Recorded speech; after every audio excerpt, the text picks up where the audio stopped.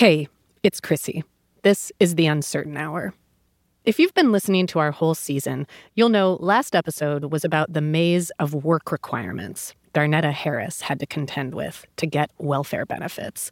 All that red tape she had to wade through that was monitoring whether or not she was doing the labor she'd been told to do in order to get government help in a time of need. Now, we're asking how that work requirement system came to be.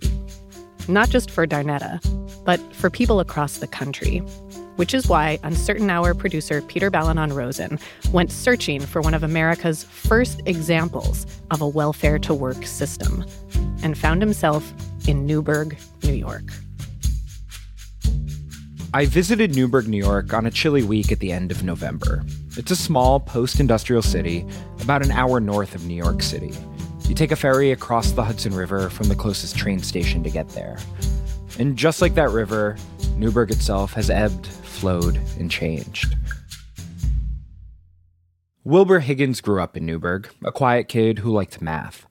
One day, at the end of the 1950s, Wilbur was heading home from elementary school when these people caught his eye. White men going up and down his street, carrying clipboards, knocking on doors, and wearing suits, which was weird. To see them in suits, because Newburgh really was a working man's town. And I remember they came to our house. My father told me to go in the other room and listen. Don't say anything, just listen. He hid in the kitchen. Wilbur heard these men in suits say they were there to conduct official business on behalf of City Hall, and they wanted his house. So they came in and made their spiel about how they wanted to buy the house, and this is what the offer is. Today, Wilbur's in his 70s, black man with gray mustache and kind brown eyes. The house he grew up in was a few blocks up from Newburgh's waterfront shopping district, an area that had once been super lively, full of shops and department stores and banks. But things had started to slow down. In the 50s, Newburgh was becoming poorer. Factories had closed, department stores shuttered, and the shopping district by the river began to fade from its former glory. Like many people in Newburgh, Wilbur's dad had moved there. He was from South Carolina. And he left mainly because of the Ku Klux Klan being the dominant factor in South Carolina. In Newburgh, Wilbur's dad worked his way up to dietitian at the Veterans Hospital. He started a family, and he saved up enough to buy this 3-story brick row house. But hiding in the kitchen, Wilbur heard these white men in suits saying the government was going to pay his family to leave. And if you don't accept the offer within a certain period of time, we will take your house through eminent domain. It was part of a plan to buy up properties in areas city officials declared were on their way to becoming slums, or already were, to knock down existing buildings and replace them with newer, better ones. And the cash offer to get people to go? It was a low price. And was it just you guys that this was happening to? It was a whole street. Wilbur's family took the money and moved. This was all part of a coordinated government campaign to change Newburgh, to get certain people to leave.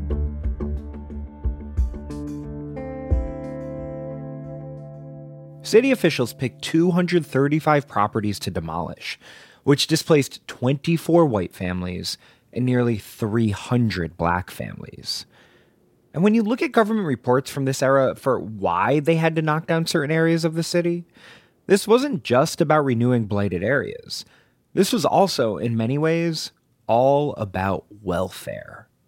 According to an appraiser hired by the city, taxpayers and businesses were leaving Newburgh because of the presence of welfare recipients. Poor black people that elected officials said had supposedly migrated from southern states to live off welfare. So to save the city officials needed to destroy blighted areas and get rid of welfare recipients. Wilbur's family lived in a targeted area. They weren't welfare recipients. He didn't know any personally. But he'd heard this rumor. I heard rumors, they say put the flyers in bathrooms in the South saying, go to Newburgh, you can get on welfare and not have to work. How did you hear about that? Just word of mouth. That was word of mouth. That was just like the buzz around town? Yeah. When you heard about the flyer in the bathroom, what was your reaction to that? Didn't need it. Newburgh was a nice community, a working man's community, and didn't need the welfare recipients housed in Newburgh. In the late 50s, Wilbur tells me this rumor was going around about welfare. How migrants, specifically poor black people from the South, were moving to Newburgh to live off it. And the rumor came with this explanation. They knew they could get on welfare and make just as much money on welfare as working. And, like any good rumor, it grew and grew and grew. That rumor going around town about flyers in bathrooms and how they were drawing new, poor black people from the South to Newburgh for the welfare, it turned into this whole explanation for why the city was changing, why the old commercial district was crumbling, why potholes couldn't get repaired, why areas of Newburgh needed to be knocked down and renewed. People in town connected all those problems back to this rumor that new black people were coming to Newburgh, coming and draining the city's budget because they'd rather get a government check than work. The rumor kind of turned into gospel. A local paper did a piece about the changing city. In it, a man said, quote, "There's a sign in Montgomery or Atlanta railroad station that says, 'Go to Newburgh and get paid for not working.' That's what we're up against." Even today, there are still people in Newburgh who say, "Oh yeah, I totally remember that sign and that rumor." They said there should be a sign down there saying, "Come up here." People got bus tickets and were shipped to Newburgh to collect welfare. Posters that told people to move to Newburgh for the welfare. People say, "Oh yeah, there was signs down there saying, 'Come to Newburgh for free welfare.'" We had a beautiful town, and all of a sudden, it was a ghetto.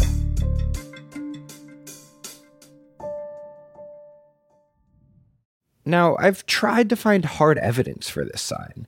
I've talked to historians, archivists, scholars, people around Newburgh, but no one can show me a picture or any real proof of a sign existing.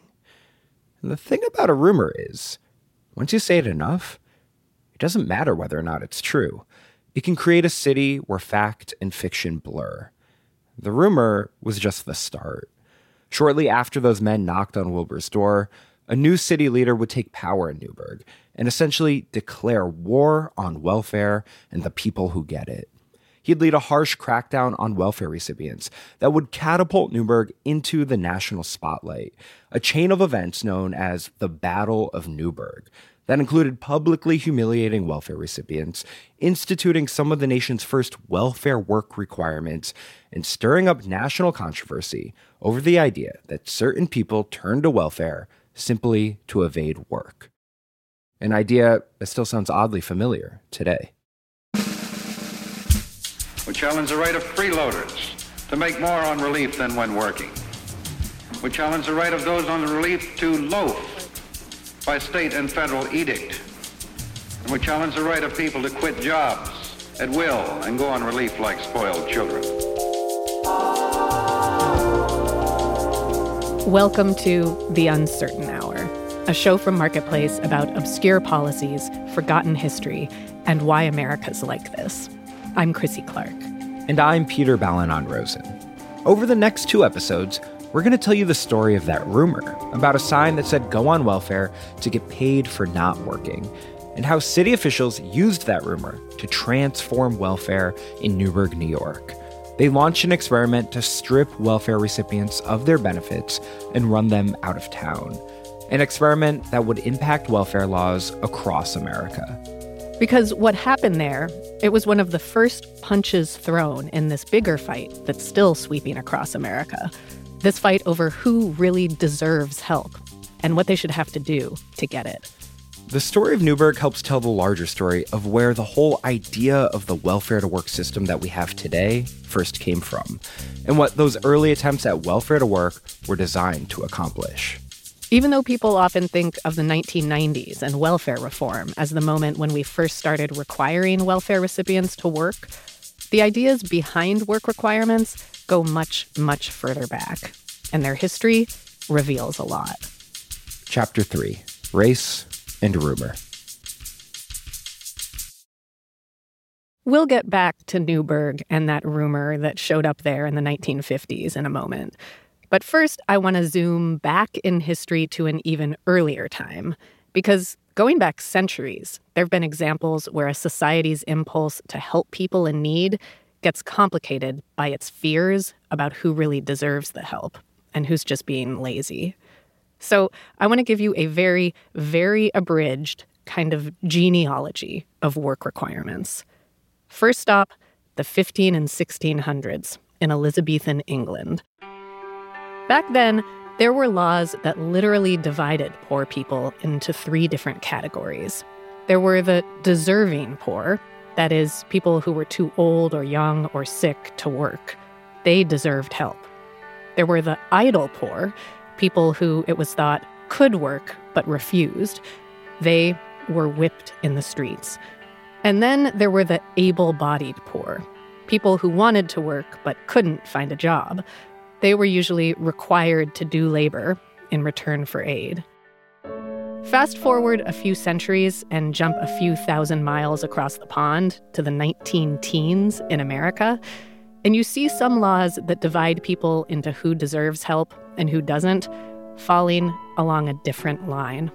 So this is a newspaper clipping from the Greenville News, October 2nd, 1918. That was a Wednesday. Headline, quote, Negro women to be put to work. City ordinance soon to be passed. That's Ife Finch Floyd, Director of Economic Justice at the Georgia Budget and Policy Institute. She's studied welfare policy for years. She read me this old news article from a paper in Greenville, South Carolina, published during World War I. During that war, women across the country, white and black, whose husbands were fighting, got small monthly allowances from the War Department. The money was meant to help make ends meet while their men were risking their lives on the other side of the world. But that monthly war allowance became a point of contention in some parts of the country because, as this newspaper article from the time explains, it appeared to be causing a very specific kind of labor shortage. It is exceedingly difficult for families who need cooks and laundresses to get them. The article goes on to say that members of the city council had been getting complaints from white residents about how black women who'd been getting the war allowance were refusing employment when it was offered to them because, according to the article, they could get along without working thanks to this government help. In response, the city was considering this new law that would require able-bodied black women, not all women, just black women, to be employed, quote, regardless of whether they want to or have to. At its special meeting yesterday afternoon, City Council discussed the situation with regard to this class of loafers at some length, and it seemed that all members of council were agreed that steps should be taken to compel them to engage in some useful occupation. Just to pause on that for a moment. The city was going to pass a law forcing black women to work because some white people in town were having trouble finding people to cook their food and wash their underwear. Now, there were plenty of white women who were getting war allowances too, but this law would not require them to work. It was just for black women. And if a black woman was found not to be working, she could be fined or put in jail. The proposed ordinance will require them all to carry a labor identification card showing that they are regularly and usefully employed, and the labor inspectors and police will be charged with the duty of rigidly enforcing the law. That is just remarkable. Yeah.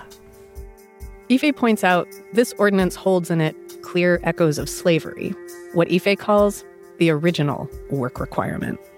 Enslavement established this inherent expectation that Black people could not have their own freedom. They had to work for the economic gain of a white master. As news spread of these proposed racial work requirements in Greenville and similar ones across the South, the NAACP sent a telegram to the White House urging President Woodrow Wilson to condemn them as insidious and un-American. He did not. But meanwhile, around the same time as those white folks in Greenville and other places in the country were fretting about the effects these government war allowances were having on the labor supply for Black cooks and laundresses, there was another government benefit program that was not creating the same kind of worry. Namely, something known as mothers' pensions. Small monthly pensions meant for poor families without male breadwinners. The precursor to the cash welfare system we have today. Back in its early incarnation, it had no work requirements. In fact, kind of the opposite. Mothers got these small monthly payments so they could stay home and raise their kids. But there were certain mothers these programs had in mind.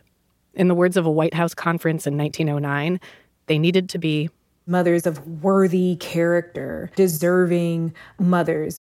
Of course, worthy and deserving, they're pretty subjective terms. And often that looked like white widows. So often that by 1931, when the U.S. government tallied who was receiving this kind of aid anywhere in the U.S., about 3% of the families were Black. 3% is a pretty small number. 3% is pretty small. Way out of whack with the number of Black families living in poverty at the time. In the Deep South, where most Black people lived, the mismatch was even worse. There, in that year, almost 3,000 white families got this help, but only 39 Black families did. Not 39%, just 39 families. A few years later, in the throes of the Great Depression as part of New Deal legislation, Congress turned these mothers' pensions into a federal program and gave them a new name, Aid to Dependent Children, or ADC. Same idea, cash aid for poor families without male breadwinners. And even though ADC was supposed to be a broader, more accessible program than the one that came before it, it had a lot of the same biases, especially in the Jim Crow South. In one case, an ADC field supervisor was asked why so few Black families were offered assistance.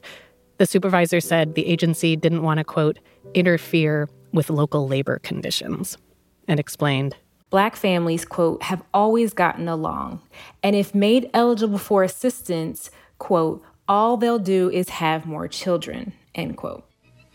The welfare of a nation depends upon the welfare of its children. There's this film reel the government put out in the 30s to promote ADC. To provide for children who have lost their breadwinners, the state and federal governments provide monthly cash payments so that these children may grow up at home with their own families.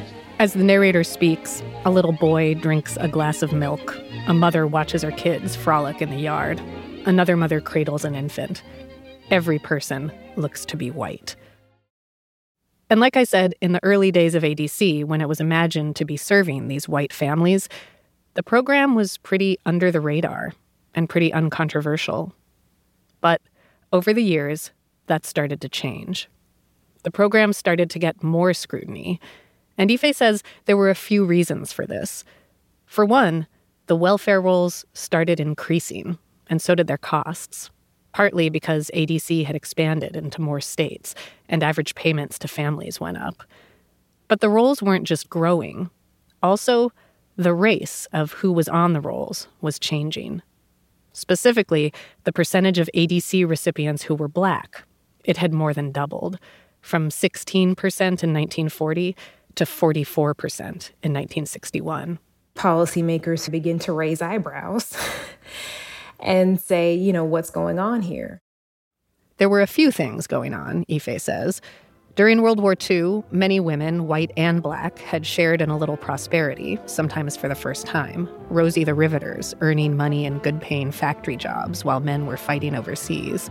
In towns all over the United States, women are called upon to leave their homes and take jobs.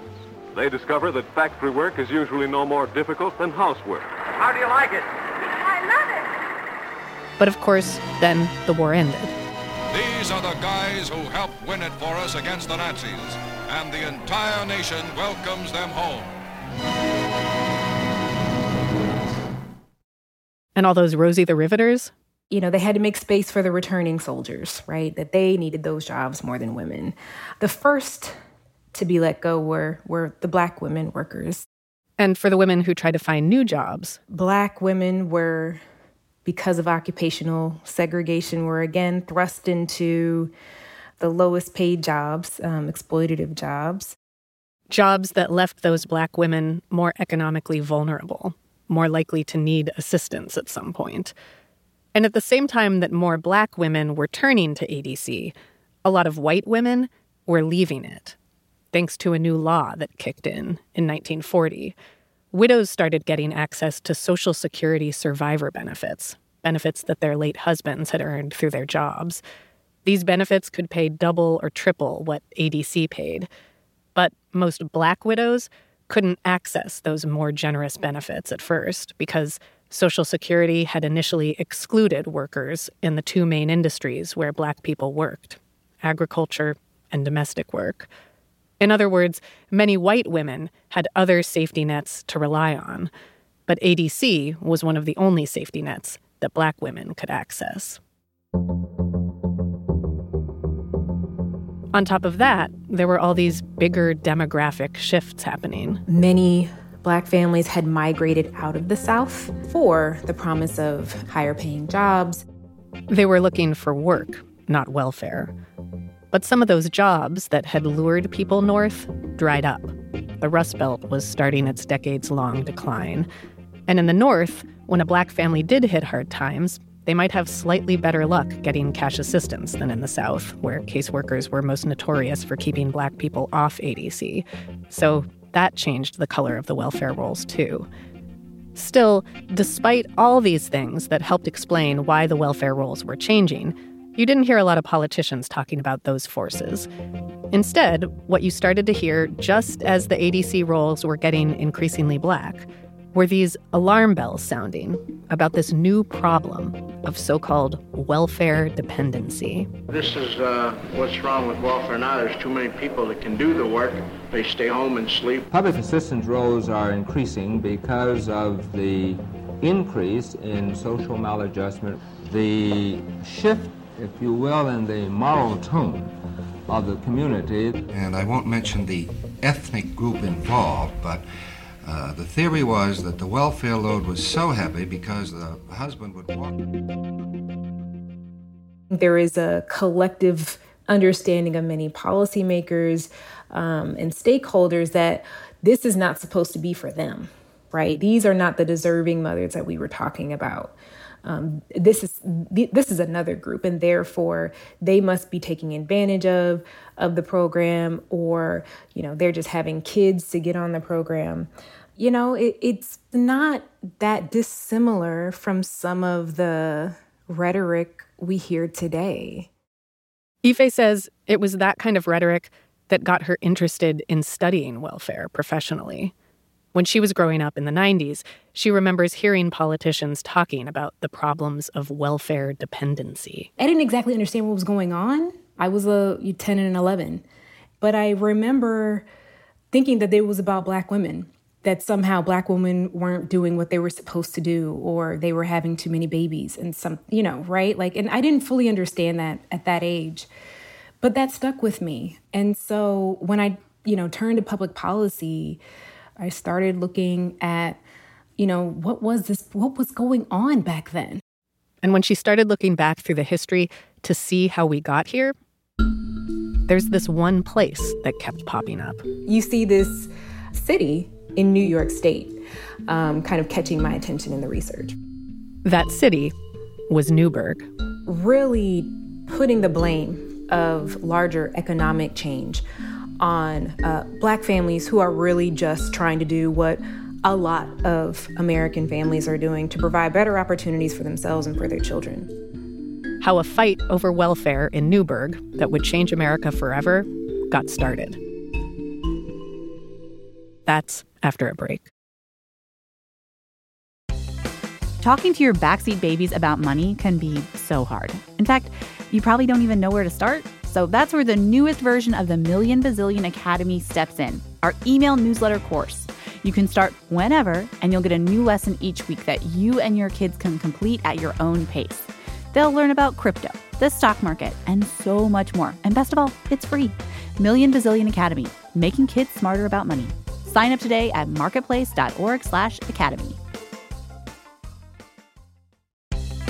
Talking to your backseat babies about money can be so hard. In fact, you probably don't even know where to start. So that's where the newest version of the Million Bazillion Academy steps in, our email newsletter course. You can start whenever, and you'll get a new lesson each week that you and your kids can complete at your own pace. They'll learn about crypto, the stock market, and so much more. And best of all, it's free. Million Bazillion Academy, making kids smarter about money. Sign up today at marketplace.org/academy.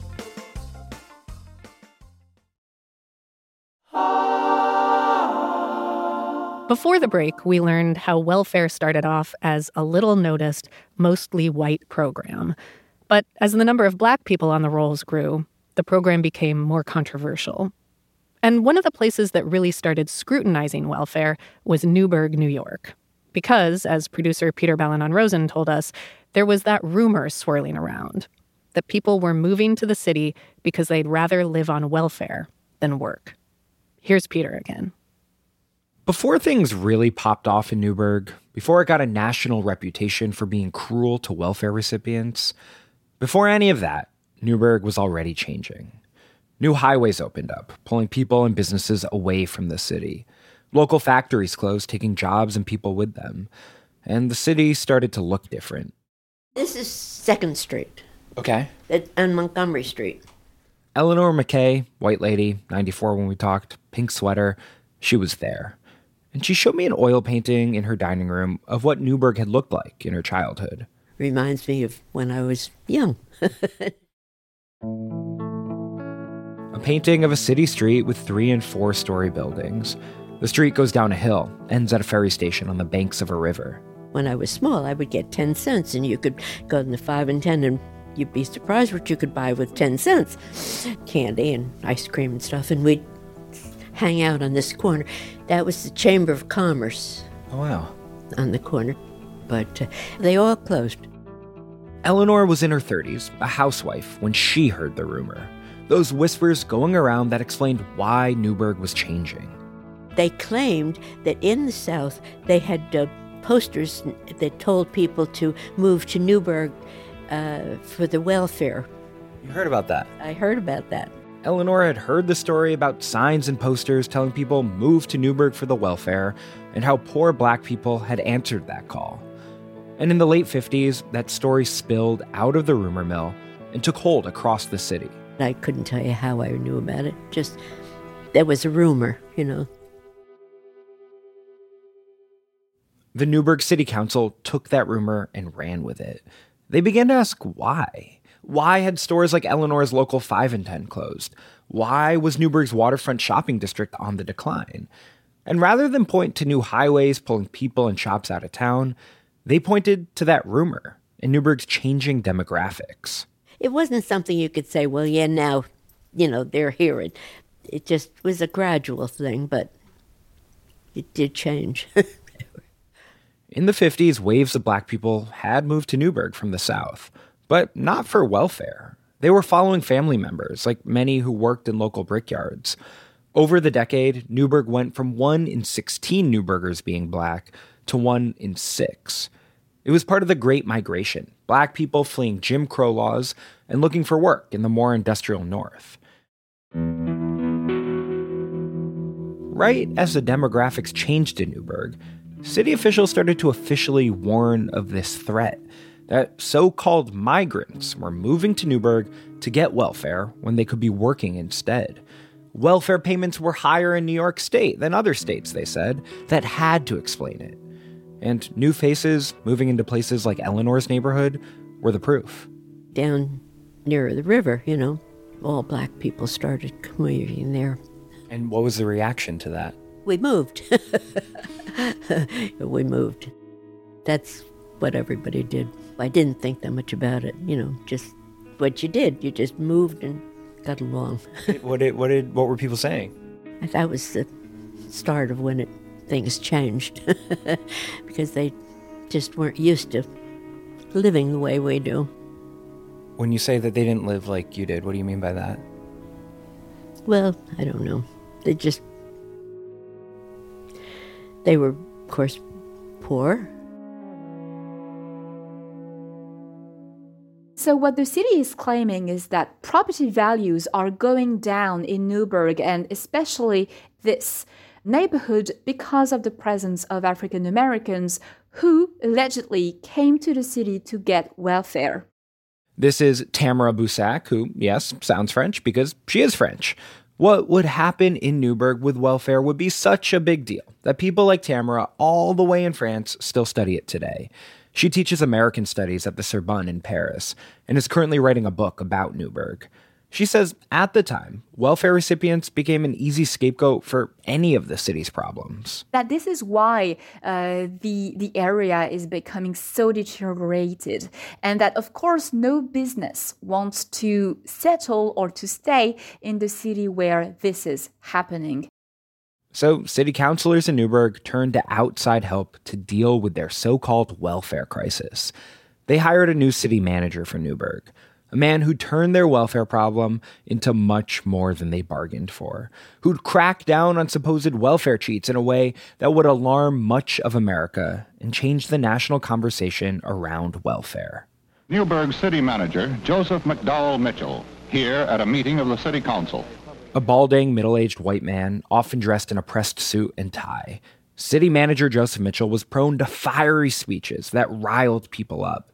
He vowed to put an end to people using welfare instead of working. We challenge the right of freeloaders to make more on relief than when working.